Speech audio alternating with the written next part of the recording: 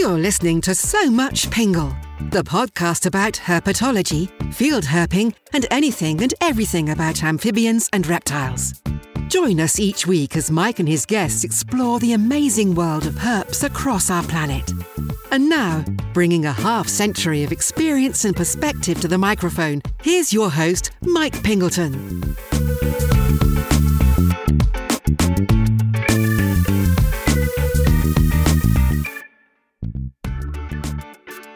Hello there, everyone, and welcome to the show. Mike Pingleton here, and I am your host for these proceedings. And here we go with episode 53, and I hope everyone remains safe and healthy out there as we move into the middle of December. Now, it's a misty, wet day here in central Illinois, which is perfect for having a cup of coffee and putting a show together. Now, before we get to the show, I want to take a minute to thank all of the show's patrons, including our newest Patreon supporter, Ben Stiganga. Thank you so much, Ben. Now, Ben and I got to meet and hang out in Peru a few years ago, and hopefully we'll be hearing more from him soon. And, I'm so thankful for all the folks who support the show and help to keep it rolling along. And if you're out there listening and you'd like to kick in a few bucks, you can do so via Patreon. Just go to patreon.com/SoMuchPingle, and So Much Pingle is all one word. You can also make one-time contributions via PayPal or Venmo, and just drop me an email to somuchpingle@gmail.com for more details. Now, one more thing before we get to our episode. If you listened to the Bob is Back episode a few weeks back, I think that was episode 51, and then you bought a calendar, I want to say thank you very much. If you're curious, Bob broke last year's record for calendar orders by more than 300. Over 1,100 calendars, and as most of you know, all of the proceeds go to preserving rainforest habitat for herps and birds and jaguars and so forth. Great work, Bob, and thanks again, everyone. Okay, now our guest this week is Tony Daly Cruz. So I was on a conference call a few weeks ago with Tony and some other folks, and he was representing the Rattlesnake Conservancy. And while we were talking, a little bell went ding somewhere in my brain, and at the end of the call, I asked Tony if he would come onto the show and talk about the Rattlesnake Conservancy, and he graciously said yes. Now, I knew a little bit, but not a lot about this nonprofit organization, so I learned quite a bit from my conversation with Tony, and I hope you enjoyed as much as I did. I mean, it's rattlesnakes, so come on. Hello again, everyone. Welcome back to the show. On today's show, we have Tony Daly Cruz. Welcome to the show, Tony. Thank you. Happy to be here. And we've asked you to come on the show today. We're going to talk about the Rattlesnake Conservancy and anything else you care to talk about. You and I were on a conference call, I think maybe a week ago, and we have the sort of a collaborative project going, you with the Rattlesnake Conservancy and IUCN Viper Specialist Group, and then on my end, it was the Herp Mapper Project. So it was a interesting conversation. During the conversation, I was like, man, I need to get somebody on the show from the Rattlesnake Conservancy. I need to find out more about that. And you graciously volunteered. So here you are.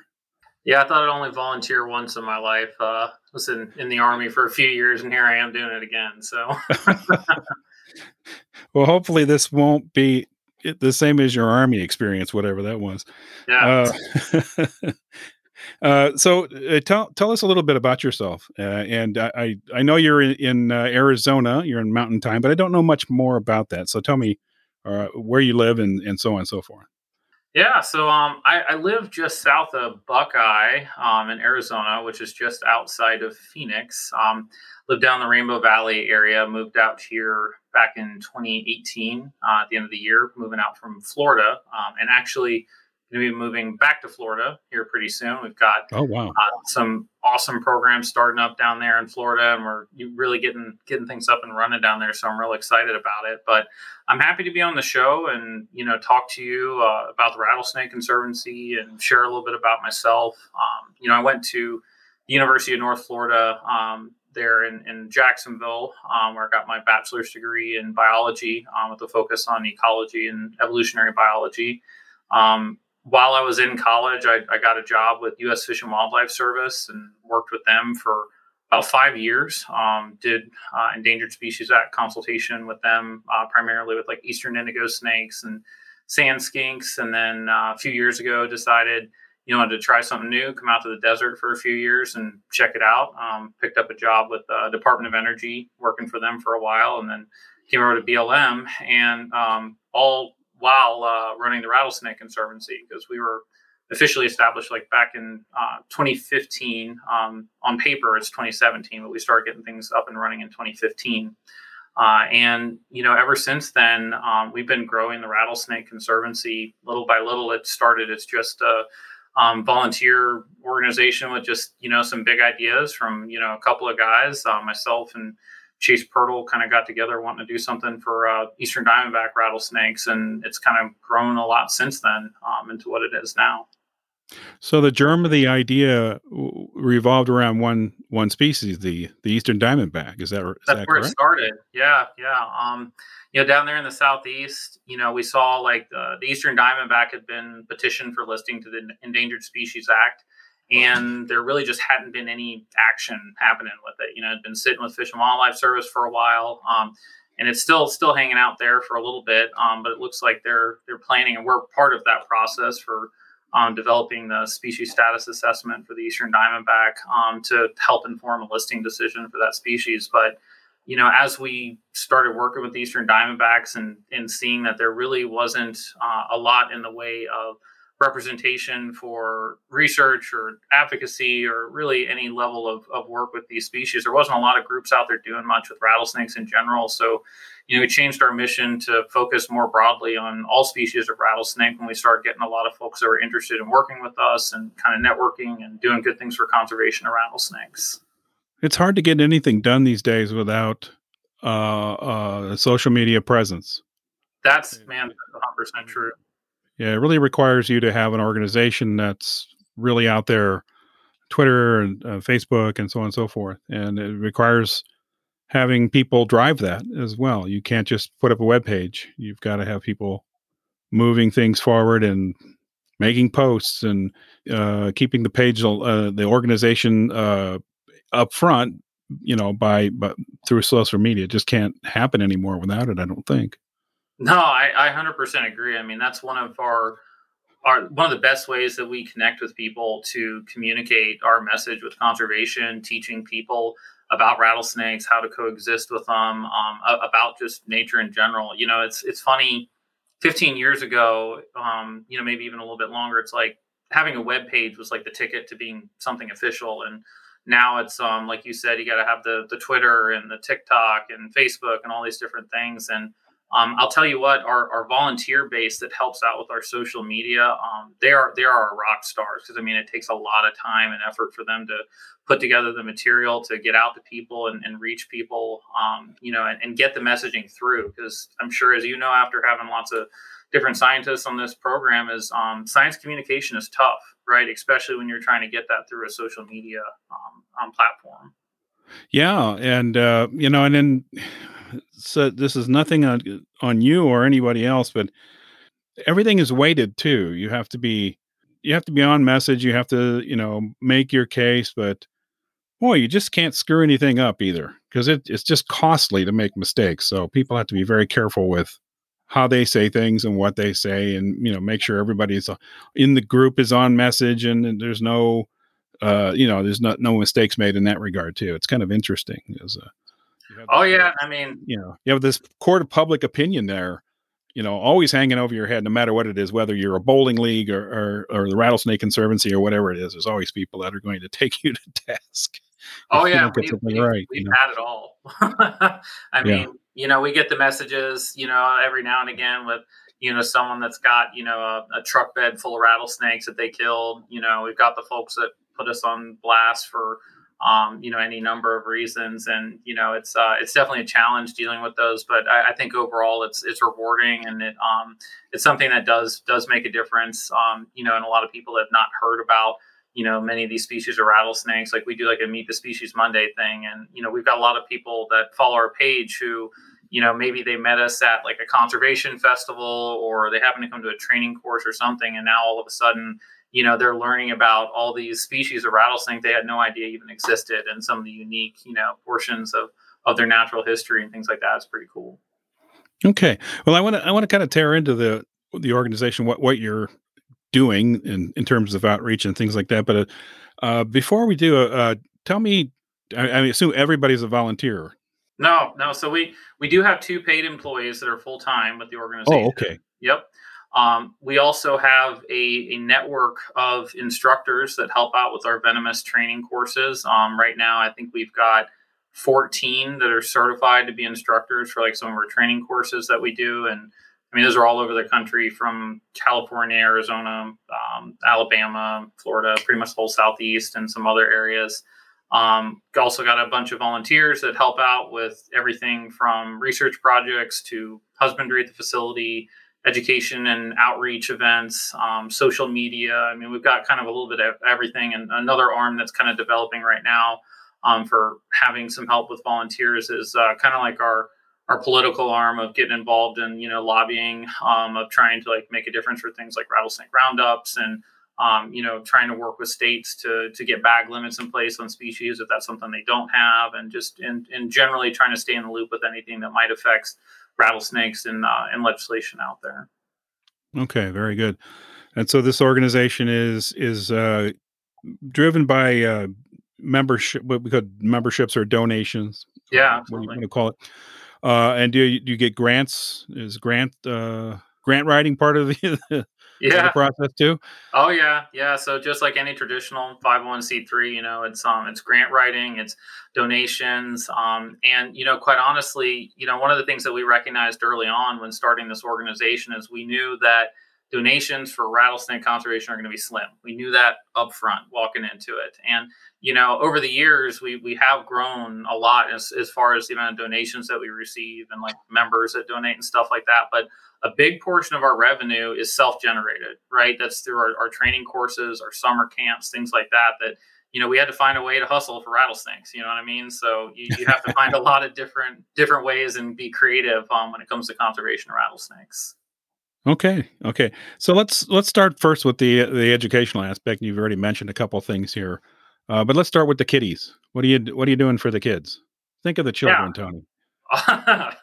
Yeah, no, that, education is the bread and butter of what we do. Our mission is to conserve rattlesnakes and their habitat through research and education, right? So our 2 biggest arms of what we're going to be doing is focusing on those 2 things, research and education.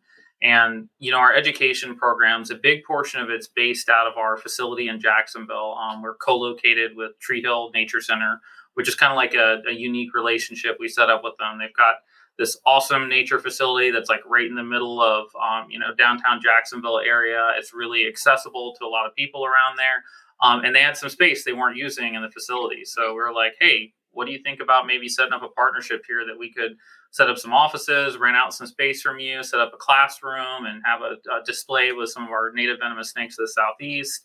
And it's kind of blossomed into this really beautiful partnership where we've been working together on a number of projects, but it's really given us the opportunity to reach an audience that we hadn't previously. When we first started, a lot of our education events we would do would be kind of like, I don't know if you, in your area, you guys have like fall festival type things where, everyone gets together and there's like vendors and stuff like that out there, but it's a big thing in the Southeast where they have got those, big festival type things. And we'd go to a lot of those. Some of them are conservation focused, some of them not so much.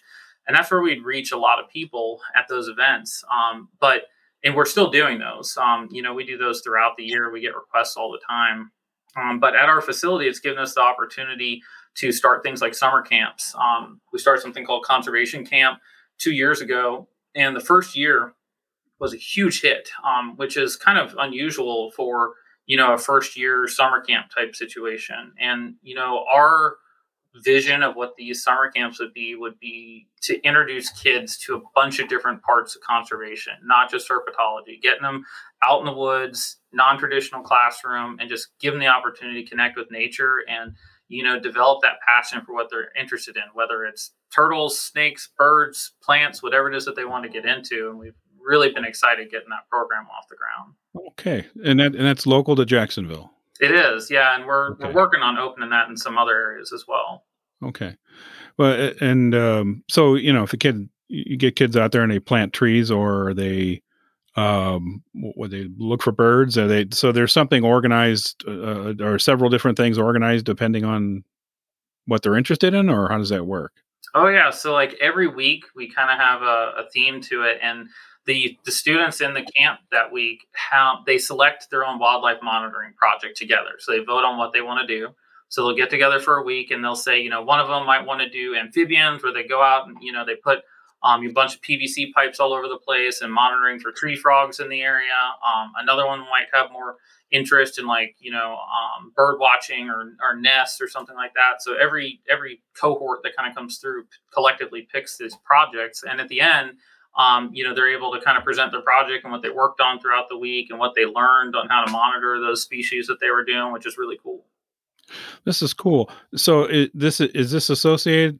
Is this sort of a standalone camp, or it's not associated with the school district or anything like that, or how does that work? This one's 100% created by our team.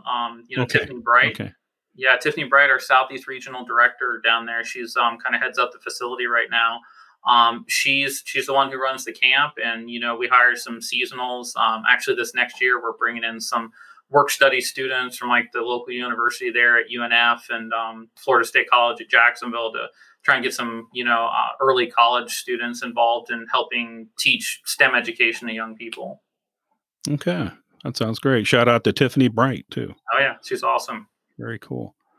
So we're got something going for the kids, and so what about so you do any classroom work where you bring a rattlesnake to a classroom if a teacher wants to do a section on herpetology or snakes or something, or yeah, absolutely. You get requests like that? Oh, we do, and as you might imagine, sometimes we get a little bit of pushback too about bringing rattlesnakes in the classroom. So Sure. we bring some non-venomous stuff in there sometimes these classrooms, but we work with homeschool groups and public schools in the whole Southeast area. Actually, my background was I was homeschooled for a number of years when I was younger, so I have kind of a special place in my heart for connecting with some of these homeschool groups and some non-traditional classroom settings. But also, we try and work with, especially in Duval County where our facility is located.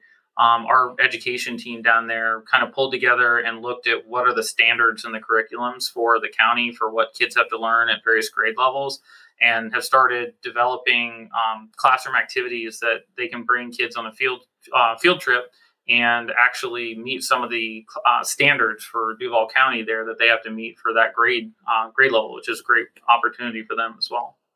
Okay, very good. And so you mentioned that you did some what you call venomous training, and so I assume you're doing like first responder training and things like that. Yeah, so it's a pretty big program. And like I mentioned, it's one of the main ways we've really been able to stay viable as an organization. But initially, it started when Camp Blanding Joint Training Center, I had a connection there, asked us, if one of us could come out and teach them how to safely work with rattlesnakes, because they were having like big eastern diamondbacks showing up on their range, and they didn't feel comfortable moving these big heavy bodied snakes, and rightfully so. I still remember the first training course we ever did a number of years ago. There was one guy in the course, he'd been deployed to Iraq, Afghanistan 6 times, and he told us when we first took a cottonmouth out that he was like, "This is the most scared I've ever been in my life, and I've been in combat zones 6 times." And it was really rewarding to work with this guy and get him to the point where he felt comfortable, moving the snake and kind of getting over that initial fear that he had. And once we did that training course and, saw how much of an impact it made on that installation and the ability of them to be able to kind of handle their own problems there without having to try and get someone else to come from, off base, probably charge them an arm and a leg to come move a snake. It was like, all right, let's work with you guys to try and get you training that you're safe and professional, and also ethical. So those are kind of like the big things that we really focus on is safety and ethics and teaching people how to work with them. Right. One of my previous shows, I talked to Joe Ehrenberger, who is along with Matt Cage, has done some training along the same lines, and he's often spoke about that it's a transformative experience for many people. It is. They come in there and they have zero experience with these animals, and they're really they're kind of shaken. It's sort of so foreign to them, and then they come out the other side and they are completely different about the entire affair from where they started. They may have been on the other side of the room when the training started. Oh I yeah. ain't doing this. No, not me. And then by the end, they're totally integrated into the program. Yeah, we get a pretty broad spectrum of people that come through our classes. Like, you get some that are like that where it's, they've never been around a snake, or if they have been, it was one of those, like you said, it's like 10-foot pole away from them, right? And even when they get to the classroom, you kind of have to work with them and get them comfortable with the situation before they get near them. And then we've also got the other end of the spectrum where we get really experienced people who come and take the training courses because they know that we have a certain way that we teach, and it's very safe. They learn a lot more than what they're expecting to most of the time, because we're like a 2-day training course is our level 1 course that we do, and it's pretty intensive. The first day is all academics, and we're covering snakes, venomous snakes of the area that they live in. We're getting into venom toxinology, all kinds of stuff on these animals, and then the next day is almost entirely hands-on.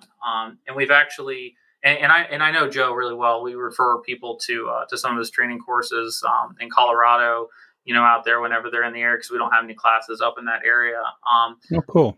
We've been expanding the courses a lot. We've started partnering with other organizations like Save the Snakes and the Amphibian Foundation and a few others, where they're teaching the curriculum that we developed for the training courses for their organizations, because obviously we can't be everywhere at once. So we figured we teach other people how to do it, train the trainer, and it's really kind of blossomed into a beautiful program. Are you involved with the training yourself? Oh yeah. I'm one of the instructors. I've got a lot of passion for teaching about venom toxinology, hands-on training. I was the one who originally put the training course together, but as you might imagine, over the years, these things grow and expand. They're dynamic. New things get added. Things get taken out. We try and stay on top of the current science for things. Even like snake bite management, even the last couple of years has significantly changed, and we try and stay on top of how we should be doing pre-hospital management for snake bite. I see.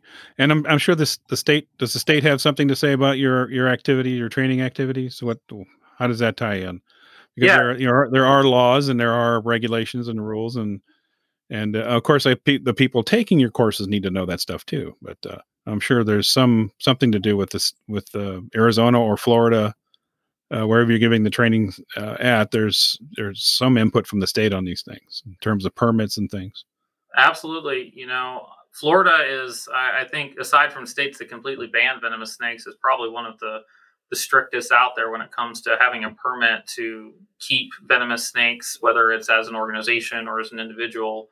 And one of the things that we really focus on in our training courses is whatever state that we're hosting it in, is making sure people are fully aware of what they can and cannot do when working with them. Like when we teach a class here in Arizona, for example, we really kind of hone in a lot on the ethics portion of herping here in Arizona, because so many people, you kind of have that herp tourism thing going on here in Arizona, and be like, hey, just because you can doesn't mean you should.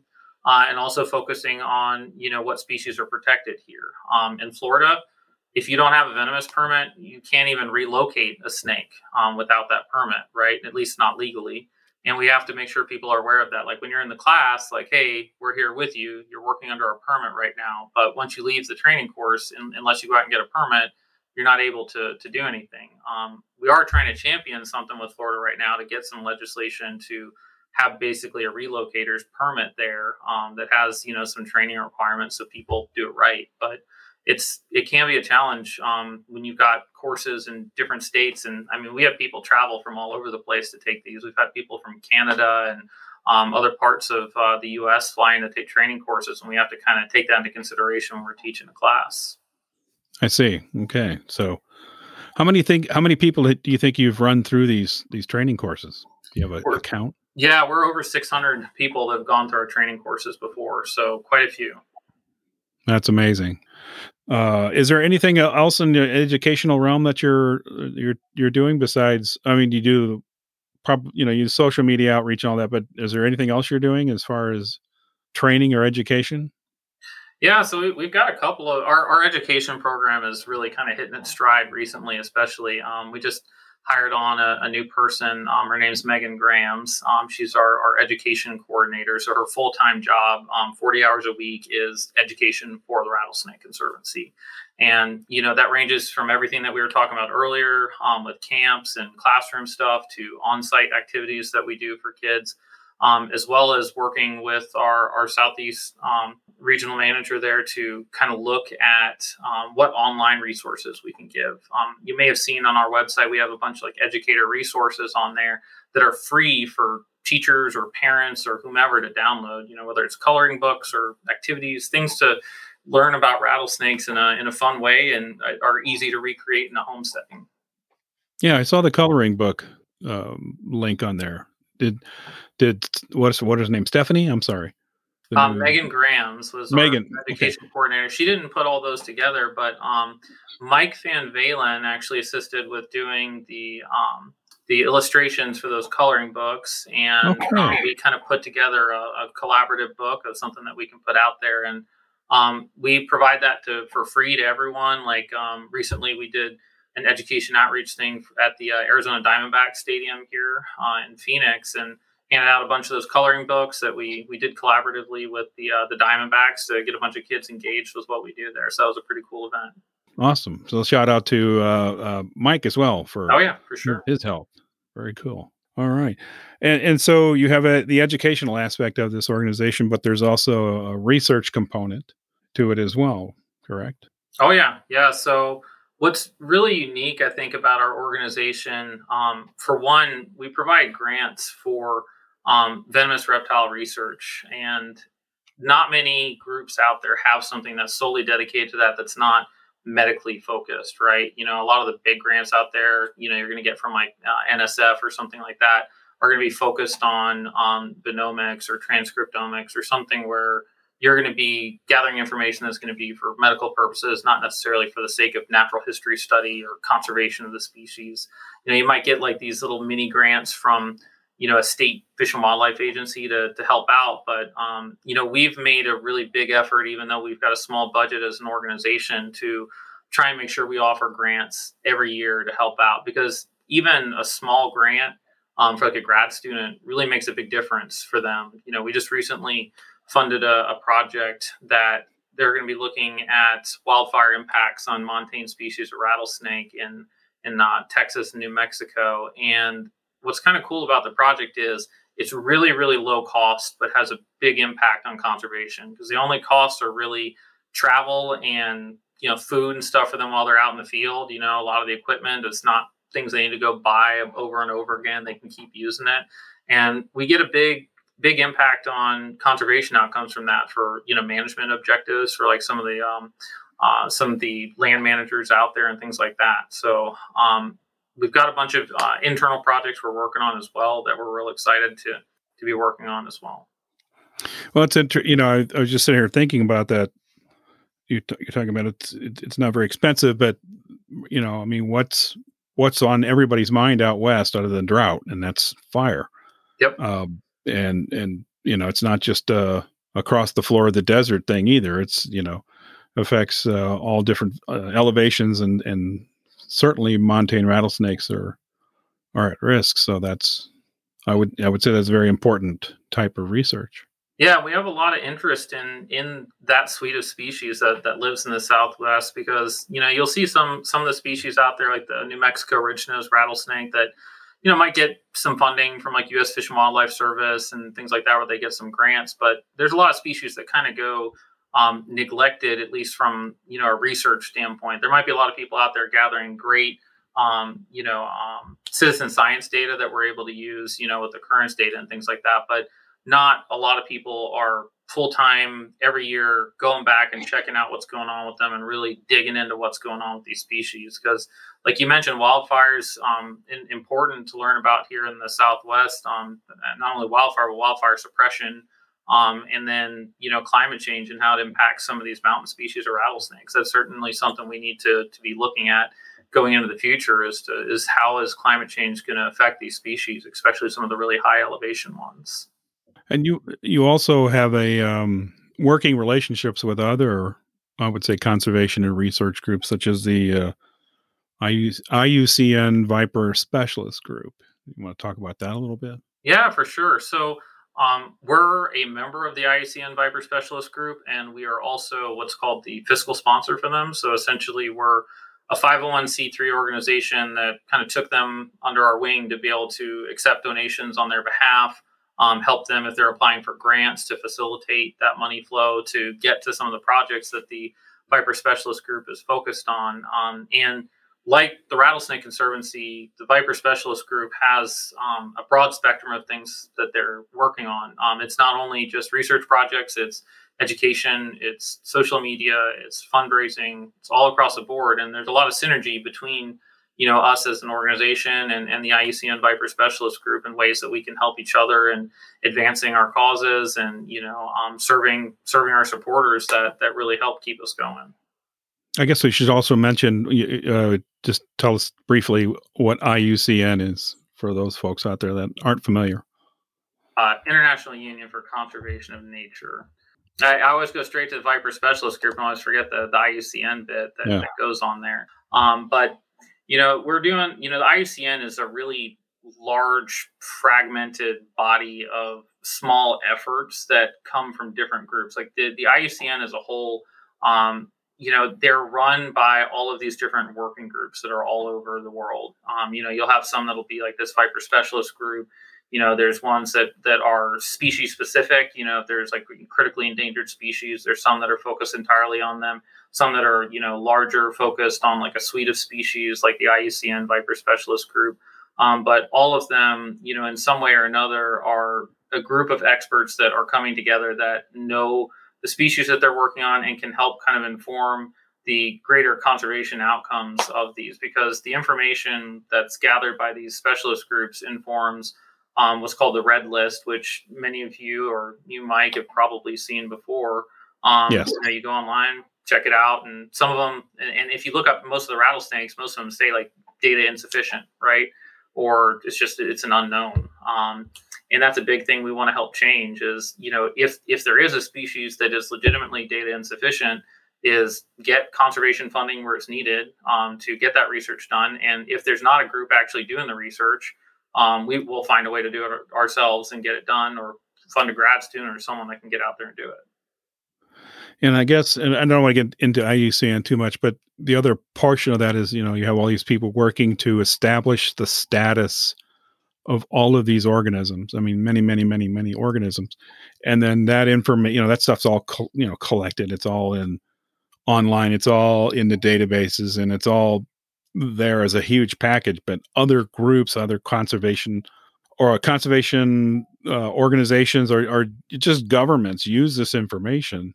Oh, yeah. That's collected. So it's a really big, like you say, it's sort of everybody does their little bit and puts a little stuff in, but collectively it's this huge project to understand this and sort of nail down the status of all these different animals, whether it's a viper or a toad or an orchid or something like that. So. Yeah, it has a big influence on policy. A lot of the international treaties that come out, they take information straight from this IUCN Red List, and even Fish and Wildlife Service here in the U.S. One of the first places they stop and look is like, all right, what information does the IUCN have on this species before they start going through a whole listing processes? They're trying to gather information from wherever they can. So it's really important, and it's something that's not been focused on a ton over the last 20 years or so. The IUCN Viper Specialist Group was pretty active. I want to say like 10 years ago, and I kind of look at these specialist groups as they're like strike groups, right? They'll usually kind of come together, and you get members from all different groups, because it's not just us with the Rattlesnake Conservancy. You've got people from the Orion Society, from Save the Snakes, all over the place. These different groups that are kind of coming together and, using our knowledge, using our network of people that we know to bring the right people in the room to, help inform conservation actions for these species.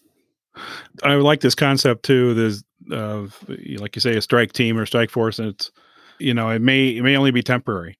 Yep. You may only act for a year or two, and then maybe you don't disband, but maybe you're quiescent for a while, and then maybe something comes up, and then the group, you get the band back together and put all the specialists to attack a problem. So you eliminate this huge top-down brick and mortar oriented organizations that are, slow and cumbersome and are top heavy with bureaucracy. And instead of, you got all these people that do really good work and actually do work instead of manage work. So I think it's pretty cool. And their concern is on conservation outcomes, right? It's not on, hey, I just want all the money you can give me, donation, do this. It's like they're coming together for one purpose. It's not lobbying. It's not politics. They care about the species. They want to know what's going on with them, and they want to see something good come out of that, which I think is awesome. It's commendable. We really enjoy being a part of it and leading a good chunk of what's going on with rattlesnakes within them and evaluating the species status for all of our rattlesnakes worldwide, which is one of the things we're going to be biting off here pretty soon. It's a pretty monumental effort. We started with just a small suite of species on data that we did have available, took a few species we knew there had been a lot of research on, and synthesizing all of that into a cohesive document about like what's the status of the species, what does the species need, what are research needs, and things like that. I mean, it's a lot of work. It takes a lot of collaboration, and we recognize, with our team, we don't have all the experts, right? So we reach out into the community to get the people who are the experts. That's kind of where we've got these working groups that we've been putting together to help inform that, which is kind of similar to the Viper Specialist Group, but it's on a smaller scale of hey, you're an expert on Eastern Diamondbacks. We're going to put together a group that knows Eastern Diamondbacks really well. You guys know montane species really well. You guys know Massasaugas, and just pulling people together that know these species really well to help us inform these conservation plans has been a huge help. I see. And I'm fairly certain that many of the rattlesnake species in the United States, in terms of their status, it's fairly well known. Perhaps there's a few surprises that I don't know about, but I imagine it's you start moving into Mexico or Central American places like that, where a lot of these things may only be known from a handful of specimens. Then it gets kind of tricky, doesn't it? Yeah, there's some species where there might only be one or two vouchered specimens from it, and whether or not it's actually a distinct species. In some cases, we're not even certain when we're looking at them, and many of the areas are inaccessible too. We'd like to get data on it, but maybe that area is too dangerous to be in. And we'll work with partners in those communities. Like we funded a research project down in Brazil, and some of the areas where they're studying can get real tricky for being out there. Our team's going in March to go down to Fortaleza area and get out there and take a look at some of the South American rattlesnakes that they're studying down there. But that species, it was a subspecies, has now been lumped together as a single species down there, the Crotalus durissus complex. But they're still kind of treating it as its own distinct population segment. And I don't disagree, because the life history is very different in that area than it is when you get into the rainforest and things like that, of how the animals act. And I think there's a lot of value in learning about those subpopulations of species and informing the overall conservation outcome. But in some cases, we're not always able to get that data, because either A, there's no one studying it, B, there's no money, or C, it's inaccessible to get them. But you hit the nail on the head. A lot of the ones going down, especially through Mexico, there's not much information at all about many of those species. And some of those, and speaking from personal experience, some of those rattlesnakes are in really high mountains, and it's hard to breathe up there, and it's just not conducive to, a lot of people traipsing down around to figure out what's going on. It can be tough work. Yeah, not to mention, in some cases, it's like you don't want to have repetitive, invasive research on some of these populations where at some point you might have to accept there's certain data you're not going to be able to get because it's too invasive on the population.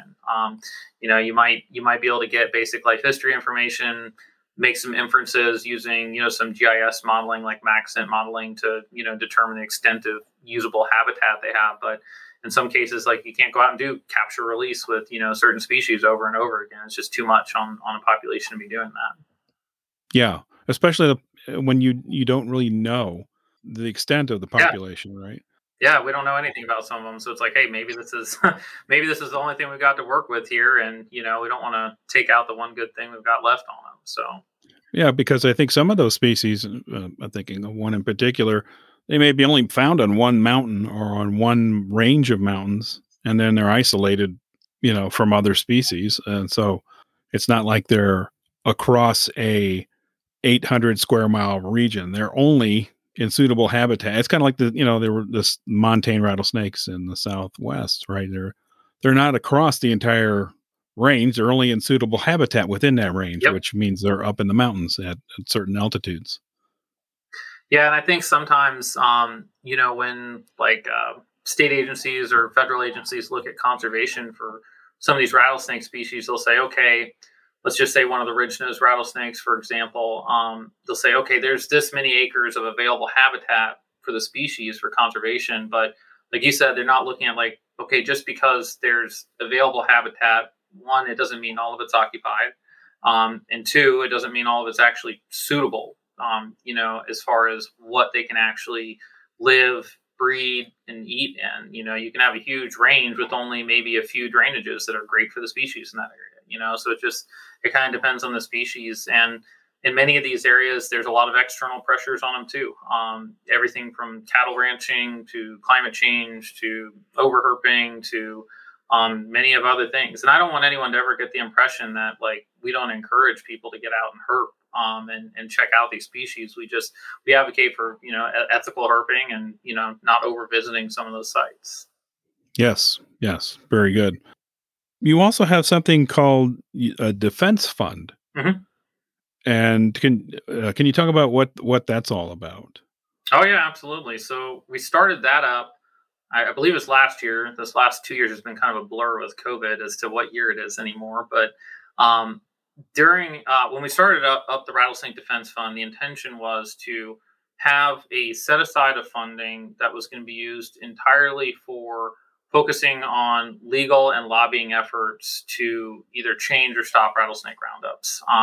And we've been intimately involved with a lot of the rattlesnake festivals in the Southeast. And one of the things that is kind of unique about our group is a lot of our staff are very pragmatic, right?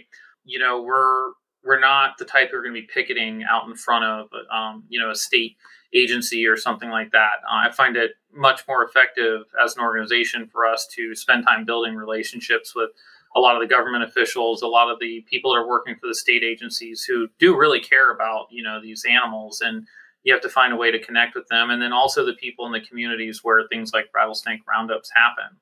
And, I'm sure you're fully aware of what rattlesnake roundups are. They're pretty gruesome events at some of them. Some of them are a little bit more tame. It just kind of depends on which roundup that you're attending. But in many cases, it's kind of woven into the culture of the community where those roundups happen. And there's been a lot of efforts by a lot of different organizations over the years, and there's been a lot of headway in many cases. You can look at Claxton as a great example in Georgia of one that used to be a roundup that just transitioned, and then, not just transitioned, it's been a number of years now. And then Wiggum is another roundup that was in Georgia that last year made the election to change to a conservation festival from a roundup. But they got pushed back with everything going on last year, and we're hoping this next year they're going to pick up as a conservation festival. But that funding that we have is going to be used for a lot of lobbying efforts in state and federal legislatures to try and get on the radar for either another bill focusing on animal killing contests that we can kind of piggyback on something else that's going through the legislation to try and get something that will be able to, we don't want to rip the ability of people to have these festivals in their communities away from them, because it is a big revenue generator in their community, but get to a more sustainable and ethical way of having these events that doesn't involve, big public slaughters at events, Well, and you guys, I visited the page you have on your website about the Defense Fund, and immediately I'm struck by a picture from it's probably Sweetwater. It's the wall with all the bloody handprints on it. Yep. And you have kids dipping their hands in rattlesnake blood and then sticking their handprint on a wall. And kids find you doing it too. Say that again? I said it's kids doing it too. Yeah. It's almost inconceivable. It's such a powerful image. And I guess there's 2 points I want to make about that. Is one, that's a community that's gone way off the rails. Yep. Some of the folks in charge there are beyond the pale in terms of their humanity. I mean, they've just completely lost their humanity in my mind. But on the other side of it is, I can't think of a better image to show a state legislator and say, look, this is going on in your state. Is this something you care to sanction? Yeah. Yeah. Do you care to sanction this type of behavior? You don't want to get rid of the festival, but you can't have this. What can you do? It's horrible, but it's a great piece of leverage to work in the, if you get a hold of the right people. It seems like those are, that's a great image to show them and say, look, this is your state. What are you going to do about it? Yeah, we're working on it. We're actually about to retain a lobbying firm that's going to help out with developing this. Because I mean, the big thing with like these lobbying firms is you're kind of paying someone who has the network connection to get you in front of the right people, right? We've got the message. We know what needs to happen. We just need the connection to get us in front of the right people that can make it continue. We've been reaching out to representatives in, states where roundups occur, as also representatives on like the House Natural Resources Committee and things like that. And there is some traction. It's just we're having to try and figure out the best way to put this in a good package that is palatable to everyone, and is something that isn't going to come across as, animal rights legislation. Because unfortunately, when it's packaged that way, you get a big pushback on it, right? Right. You're already starting on your back foot. Yep. When you do it that way. So you can't, like you say, you can't be out there with the pitchforks and the torches. And you're not going to win. Work. No, I mean, they look at you like, hey, here's the crazy snake guy out in front of the building, trying to tell us to save the critters who are killing our cattle out in our lots here and losing tens of thousands of dollars a year when they, lose cattle out in those areas. So we've got to be careful how we navigate them. I mean, you just look at species like gray wolves and things like that, where it's been a huge challenge trying to manage those species in those areas. And that's a charismatic species, and these are the exact opposite, right? Yeah, when I take off when I disassociate my own special feelings for them, yeah, I guess so. Yeah. Well, let me ask you this: you mentioned the Claxton, Georgia. Used to be it's a rattlesnake festival. Or it used to be a rattlesnake roundup, and those folks decided that there's probably more money in the conservation. Approaching it from a conservation and a celebration than a roundup. So how are they doing? Is that festival still, is it going strong? Was that a good transition for that time? Oh yeah. It's been hugely successful. Because I mean, really, at the end of the day, the folks that are coming to these festivals, they just want to see snakes, right? What the disposition of them afterwards isn't really relevant to most people that attend the events, right? They just want to go see some big rattlesnakes and, kind of get that shock and awe factor from saying, I saw the biggest rattlesnake I've ever seen before, and also go get some fried Oreos and whatever else you find around the festival while you're there. But it's been very successful. Every year they make a ton of money. They're bringing in like big name country artists to come sing at their, festival and things like that. Cause they do like a whole parade, cause they do like a Miss Rattlesnake, type situation. We always take a photo with them every year where we'll tube a rattlesnake, and kind of get up there with the, their queen rattlesnake girl up there and take a photo with them and everything. So, it's great opportunity to reach a group of people who aren't always fond about rattlesnakes. And we always have some really interesting conversations, and we bring a whole volunteer task force essentially when we go. We'll bring like 10 people with us because it can be a little mentally wearing when you're out there for 2 days straight, and you get a lot of people who are like, hey, check out this rattlesnake that I killed, and you get some bright and shiny budding herpetologists that are really excited about rattlesnake conservation. They get that, and it's like sometimes you have to like rotate them out and say, hey, listen, you're making a difference. You just got to keep talking to people. And we've seen a shift in what people are coming to us for over the years since we've been going to the event. The first couple of years, it was just like, here's all the dead rattlesnakes I've ever seen. And now it's, hey, do you have someone in the area who can come get this rattlesnake off my porch, right? So we are seeing that culture shift. It's slow. It's methodical. You really have to work with the community and build trust with them in those areas. Very good. So it's got a nice celebrational vibe. Oh yeah, for sure. It's a very rewarding experience. That's very interesting. What other things does the Rattlesnake Conservancy do? What have I missed here when we're talking about the various aspects of what you do? Did I miss something here? So we do, back on the research subject a little bit, we do have some internal research projects that we're working on, in addition to just our overall status assessments that we're doing. We have a range-wide disease monitoring study that we started a couple of years ago, looking at some viruses that we've seen in pit vipers of the Southeast. In specific, we saw one that's called a atadenovirus or adenovirus. It's kind of the same strain as what you'd hear for like the common cold, but in snakes, it's got some pretty nasty symptoms. A lot of them, they waste away. They get like really bad diarrhea, almost like giardia in a snake. And they'll continue eating, but they just keep losing weight. They keep losing water because they're having so much diarrhea. And we initially saw this in captivity in some rattlesnake species. And we're like, you know what, let's start doing some shotgun testing out in the wild for where we've seen some snakes that maybe didn't look so hot when we saw them. And we did detect it in a few populations out in the wild. And we've got a bunch of samples we still need to get caught up on some that have been collected from across the Southeast to put together a paper and look at a kind of range-wide look at this particular virus and some of the other ones. But we maintain a sample collection of like cloacal swabs and other things like that if there are other researchers out there that want to test it for other things or other viruses. Like I know there's a few groups out there doing viral studies on snakes and snake fungal disease and things like that.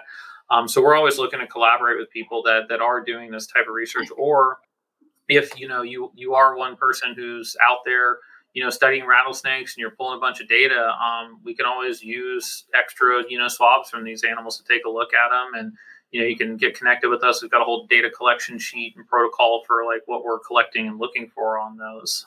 But it's a pretty interesting study. I don't know what exactly is going to be the outcome at the end of this of what we can or can't do. It always seems like it's a doom or gloom when you work on disease stuff, but it's good information. Yeah. Well, it makes me wonder too. It's like what these things that happen, and you wonder what the baseline is. Yeah, what's the baseline viral load of your typical rattlesnake species, or any species for that matter? They constantly, it's like humans. We're constantly we've got the rhinovirus thrown at us, and we've got, of course, we have COVID and things like that. But what's the normal thing that happens to snakes in the wild? Do they normally have a number of these things, like you say, the adenovirus and whatnot, or is some of these things because of climate change or habitat reduction, additional stressors onto populations? I wonder, what the impact is there. Yeah, and that's something. I mean, we're never probably going to know exactly what the baseline was, but we can start with something now and see if things get worse. Based on habitat patch size and things like that. If you take some species that require big tracts of land and things like that, and isolate them into a smaller area, does their viral loads increase? Are we seeing more disease in the population because they've got more stressors? I mean, that's information we're certainly interested in that, can inform conservation outcomes and plans for these species going forward. Well, let me ask you this too. There's some I was thinking about today because I heard today that there were 3 snow leopards, zoo specimens that died of coronavirus. Is coronavirus specific to mammals, or does it impact reptiles in any way? Does anybody know?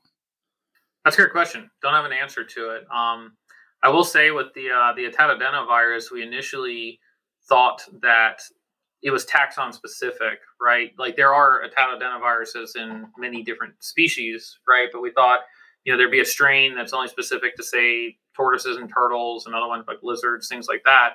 But interestingly, the one that we were studying, or we are still studying, crosses over multiple taxons. I mean, we saw it in beaded lizard. That one was in captivity. It wasn't a wild specimen. As far as we're aware, there's not been any that have tested from the wild for Gila monsters or beaded lizards. But it's the same strain that came from that was in pythons.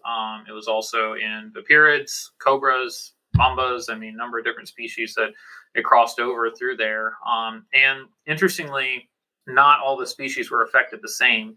It seemed like pit vipers were especially susceptible to it versus the lapids seem to do pretty well, which kind of makes sense, right? You know, lapids are out there. A lot of them are eating other snakes. They're probably, adapted to kind of have some level of disease load that they're picking up from everything that they're eating all the time. But the pit vipers they did not fare well. 6 months to a year, they were kind of on their way out for the ones that have gotten it, even the ones that were in the wild and things like that. Interesting. And so these are, what is the word? Zoonotic? They can jump from to humans would be the to humans. Zoonotic, yep. Okay, and so perhaps that's yet another keeper protocol issue. It could be.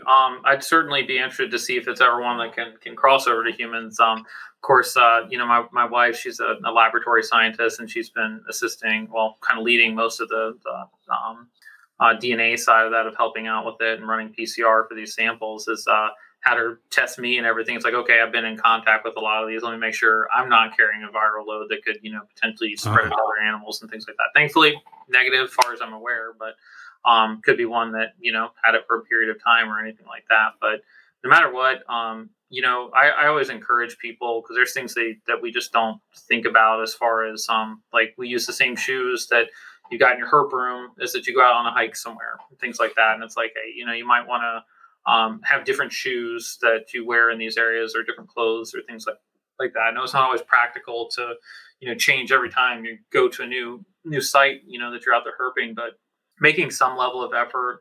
If you've got a snake hook in a bucket that you leave in your car all the time that you use for every snake call that you go out on, like, take 2 minutes and just spray it down with some dilute bleach and wipe it out real good, just to prevent any, possible contamination. There's a lot of external factors there that may not just be humans. I mean, birds could be tracking stuff between sites. I mean, there's any number of things that can cause it. But if we can do anything to not contribute to that, that's certainly going to be beneficial to the species. Gotcha. Understand. Yeah, I know. Before COVID, I was moving around from this country to that country. So I get home, and I never wear those clothes anywhere but in the field. But I would come home, and then, of course, everything gets washed, but the boots get not only washed, but they get bleached, and it kind of shortens their life cycle. But I think it's important to do, just to make sure that I'm not taking something from Asia and bringing it to South America or something like that. So try to be careful with that. The same thing with my what do you call it, rubber boots or wading boots, the same way. So yeah, they definitely start falling apart after a while. Even like our snake tube sets and stuff. I mean, we go through them pretty quickly from between like bleach and them being in the sunlight and things like that. They just get beat up and fall apart. And we use some of the thick polycarbonate ones. We just get like polycarbonate tubing and make our own sets for them for having those. So, but they certainly start to fall apart after enough sun exposure and bleach and everything. Interesting. So tell me again, how many people are involved in this entire organization? Do you have like a head count? I wish I could give you a solid number, because it's dynamic, right? As far as like our core group, we have a board of directors. It's 5 people. We've got 2 full-time paid employees. I'm currently the executive director. I don't take a salary right now. Hopefully someday in the future, that'll be the full-time gig. I concurrently work as a federal employee at the same time, but the next couple of years, it's looking like I'll be able to move over full-time. And then we've got, anywhere from 15 to 25 volunteers at any given time, and right around 12 to 15 instructors that are helping out with training courses and things like that. So, collectively, we've got 40 or 50 people that kind of pull together to help make our mission happen. And that's especially evident when we have like our annual fundraiser, like Get Buzz for Buzz Tails. We'll, have like 30 volunteers out there helping run that event, or We also host like the Venomous Herpetology Symposium that we do that biannually. We're going to have it at the end of next year. The first time we did it was in Miami in 2018. It was a big success. We had about 200 people there. And then our next one's going to be in San Antonio, Texas, September 14th to the 17th next year. And that's going to take a lot of volunteer work to make that event happen too, because there's a lot of moving parts that go into these conferences. Tell me again what that is. It's the Venomous Herpetology Symposium. Okay. And who comes to that? Is it you get lecturers, you get herpetologists and conservation people come and give talks, and is it kind of like, is that what its format is? Yeah, so we've got people from a lot of different backgrounds, and kind of our vision with the Venomous Herpetology Symposium was to kind of bring together these fragmented groups of people that study different aspects of venomous snakes. You've got Venom Week, which is really very medically focused, and they are making a lot of effort to bring in other speakers to talk about conservation and all different aspects of it. And then you've got other things out there like Biology of the Pit Vipers, which is great, really focuses on natural history of like these different pit vipers and things like that. This one, we were hoping to bring everyone together that would have different focuses in venomous herpetology. Like our invited speakers for next year is like Andy Holycross, Johan Marias, Wolfgang Wooster, Randy Babb, Jesse Krebs. We've got a lot of different people that are coming into the symposium. They're zoo background researchers, etc. Okay. All right. And you also talked about the Save the Buzztails. That's your fundraiser? Yeah, we do an annual event called Get Buzzed for Buzztails. So, that's it. Okay, Get Buzzed for Buzztails. Yeah. So it's great. Get a lot of people together. We get like microbreweries in the area to bring different beers out and stuff like that. Have a live auction, raise money, and the majority of the funds from that event go towards funding like our research grants that we give out every year, and some of our education programs and things like that to really help make that happen. So is that in Jacksonville as well, or? Yeah, so we've kind of rotated out different places that we've done it. We've done them in Central Florida, North Central Florida, but usually in the Southeast somewhere. I think going forward, we're probably going to be doing a lot of them at St. Augustine Alligator Farm, which is where we hosted it last year and was great success. It's a great group to work with. St. Augustine Alligator Farm has also been a big supporter of ours. They've provided some grants through things like Quarters for Conservation and things like that. So, okay. Sounds interesting. What time of the year do you have that? We usually have it usually right around April, May timeframe, just kind of depending on availability of facilities. But generally, it's around that timeframe. So we're starting to gear up for planning for that right now. So we'll be those ones bothering everybody for helping out with auction items and everything else like that to get us up and running. But you should see some announcements out pretty soon about that. Okay. Yeah. And feel free to reach out, and if I can, support it on the show and let people know what's coming down, I'll be happy to do that too. So, yeah, that'd be great. So this, I appreciate you coming on the show and telling me more about the organization, and we talk about rattlesnakes a lot on this show, and that's, through no small part because I love rattlesnakes, but, and I seem to hang out with a lot of people who are just totally invested in rattlesnakes in one way or the other. But when you've got free time, what do you do? What do you do when you're not being Mr. Rattlesnake Conservancy? Well, as you might imagine, I don't get a lot of free time, basically working 2 full-time jobs with being a Fed and running the organization. But when I am able to find time for myself, I of course am an avid herper. I love getting out and hiking, but I don't spend a lot of time photographing. I get most of my enjoyment out of just sitting and learning about the animals and enjoying them. And, just the act of finding them is enough for me most of the time. I really enjoy it, and checking out new areas that are challenging that I've not been to before and don't know the habitat and terrain, and just trying to figure out how to dial things in. I get a lot of enjoyment out of that. And so I guess you did some of that when out there in Arizona, but now you're going to change focus and shift gears a little bit when you move back to Florida. Yeah, by all means. I mean, I'll probably be out here pretty frequently, seeing as we've got some research projects that we're trying to get up and running down here, as well as funding some projects in the area. So I'll probably be back to Arizona a number of times a year to help out and get some things up and running. Not to mention, I'm sure we'll host more training courses here in Phoenix and other areas like that, since we don't have much on the West Coast right now. Okay. Yeah. I mean, Florida is great, but Arizona is rattlesnake central. It is. And yep. There's no getting around it. But, I mean, the draw of people just coming out to see the rattlesnakes is just, I wish I had an idea of the numbers. It's going to be incredible. Just the number of people that float out there every monsoon. Yeah, that's actually something we're pretty interested in as a research project, is to try and gather some voluntary data from people that are kind of traveling here, that can be anonymous, just to try and get an idea of the numbers of people that are coming into the state. I know there's been some efforts through, trying to look at like hunting permits and things like that. But unfortunately, it's kind of hard to divvy out who's getting them just for going out there to go herping and who's actually coming here to hunt and things like that. But we'd like to try and get an idea on that information as well of who else coming into the state and checking them out. Well, I mean, we are a recreational activity now. Those of us who partake in field herping, it's not just a crazy thing. It's really like bird watching or whale watching or something like that. We're semi-organized, and we do these things en masse. So I would hand over cash for a field herping or a herp photography stamp or whatever you want to call it, in Arizona every year. I would happily plunk down my $25 or $50. I hope it's 25. I would happily plunk that money down to get the stamp / permit, whatever you want to call it, to go do those things. If that money could also be earmarked to support the conservation of those animals and things like that, I'd be happy to do so. I think a lot of other people would as well, because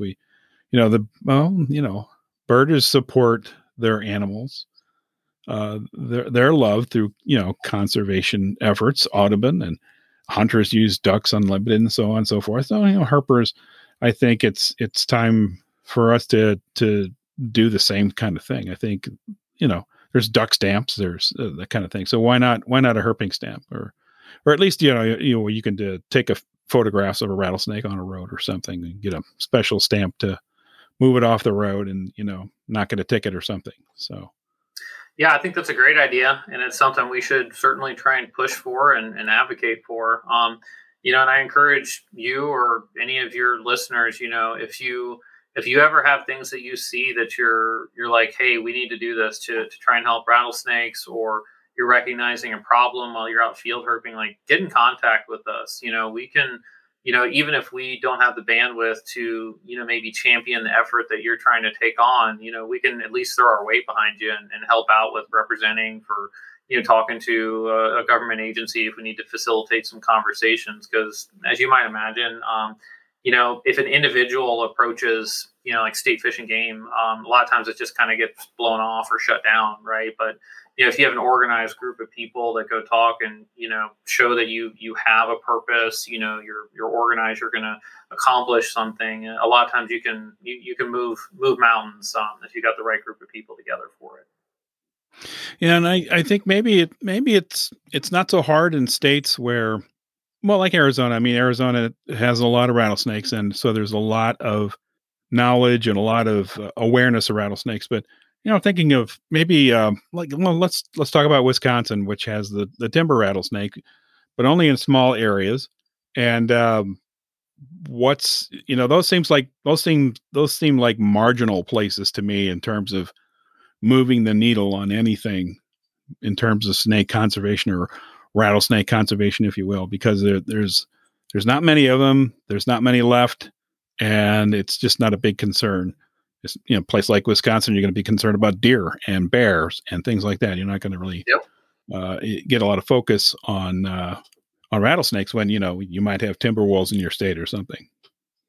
Yeah, and in some cases, in other states, there's good opportunities to find partnership with species that are going to benefit rattlesnakes as well.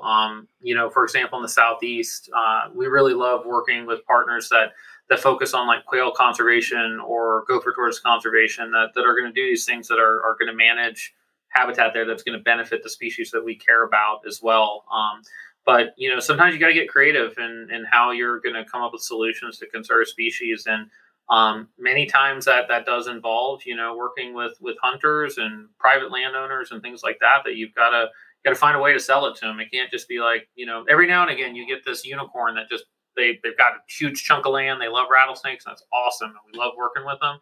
But more often than not, you really got to pitch your case and find a way to do it. But there's a lot of states I think that would be good candidates for that. Like you said, California, Arizona, New Mexico, some of the South, Texas would probably be a challenge, like many things are there. But some of the other states, I think there's some potential there. But we can always make a run for it and see what happens. Well, I didn't mean to pick on Wisconsin either. Yeah. Oh, yeah. Now it's not like I'm picking on Texas too, right? Yeah. The different areas have different challenges, and let's just say that. Nothing against the great state of Wisconsin and their delicious cheese. But yeah, so it's sort of this everything is sort of a set piece battle depending on where you're at. What tools you have, and is the public on your side? I don't know. Maybe not so much in Wisconsin, as opposed to lots of people in Phoenix and Tucson who may have rattlesnakes in their yard or nearby in the park where they jog every morning, and so they're pretty cool with it. So. Yeah, and thanks to conservation efforts from groups like Rattlesnake Solutions with Brian Hughes and all them that have made a huge difference on the way that people think about rattlesnakes. I mean, when I moved here to Phoenix, it's been a very different experience interacting with the public here. I still get some of that, like here's the rattlesnakes I hate and kill, but overall the perception seems to be very different here compared to what we deal with a lot in the Southeast. Out where I live at, it's kind of a rural area, but thankfully I've convinced most people at least give me a ring. They've got a snake in their yard, and they're not taking a shovel or shotgun straight to it. And I tell people all the time, like, I don't expect you to love rattlesnakes. I just ask that you leave them alone, and I'm happy with that. Yeah. Give me a call if you need some help, right? Yep. Very good. Well, listen, it's been great to talk to you and get to know you a little bit. Like I said, this is sort of a cold call for me. I didn't know much about the organization. I think we've chatted maybe online a little bit, but not much. And your organization, you people can Google the Rattlesnake Conservancy, and you have a web presence, or you have a website, and you have a Facebook presence and Twitter presence as well. I'm not sure. No Twitter, but we've got Instagram, Facebook, and TikTok that's on there. Okay. All right. Very good. I don't know why you don't have Twitter. You should get Twitter too. There's already so many, Mike. You can barely keep up with them. Yeah. Well, science, there's herp, I'm going to call it herp Twitter. There's a subset of science Twitter that I'd call herp Twitter. There's quite a bit of it there. So you guys would fit right in naturally with that. We need to get someone who's cheeky to run a Twitter. So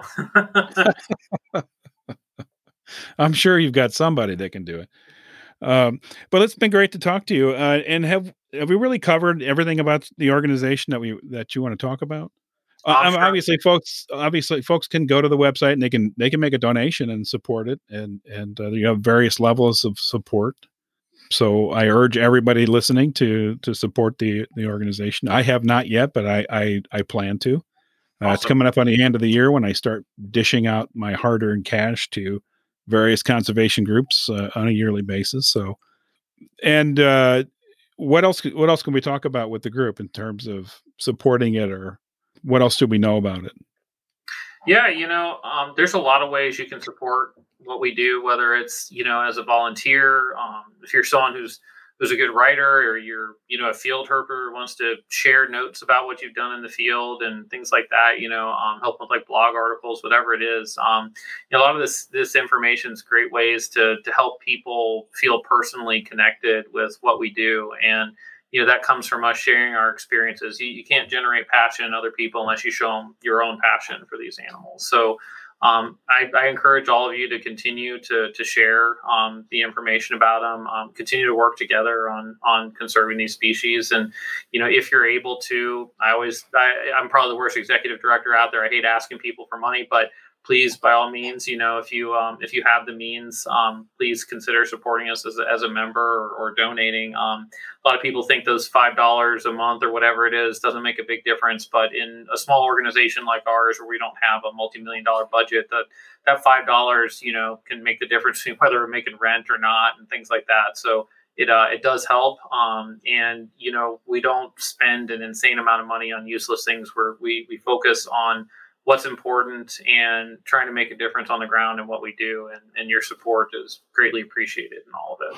And you did mention that you are a 503c group, right? But Yep. we did not use the word nonprofit, which we should use. Yeah, it is 501c3 nonprofit organization. Yeah, right, absolutely. Nonprofit organization. So that's important to let folks know that all the money goes to run the organization. There's nobody raking in the bucks on the back end somewhere.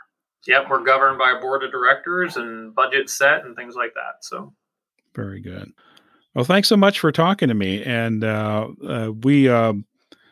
we'll get the show out, and we'll get some additional airtime for the Rattlesnake Conservancy, and hopefully I'll get to meet you in person somewhere, maybe in Florida or something.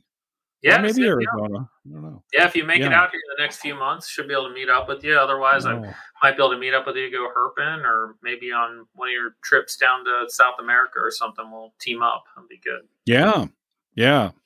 Always looking forward to that. All right. Well, thank you so much, Tony, and have a good evening. Yeah, you too. It's been great. Hey, folks. Me again. I hope you enjoyed my conversation with Tony Daly Cruz, and I'm back on just to add a few thoughts here at the end.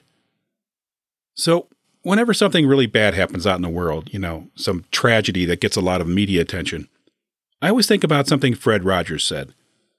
It's Fred Rogers, Mr. Rogers from The Neighborhood. And he had this message for children. Always look for the helpers.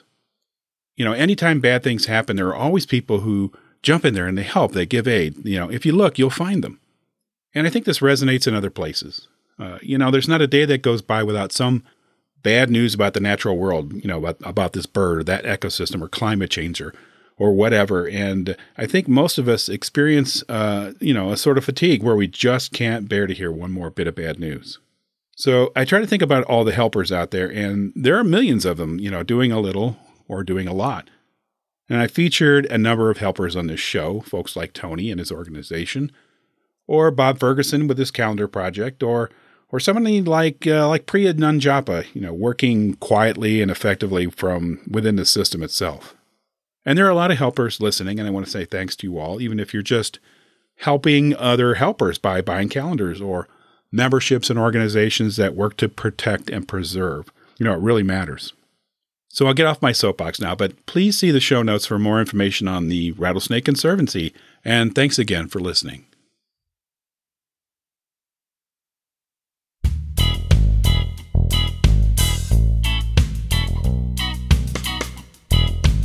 That's it for episode 53. Thanks once again to Tony Daly Cruz for coming on the show. I really enjoyed our conversation, Tony, and hopefully we'll get to hang out somewhere in the future.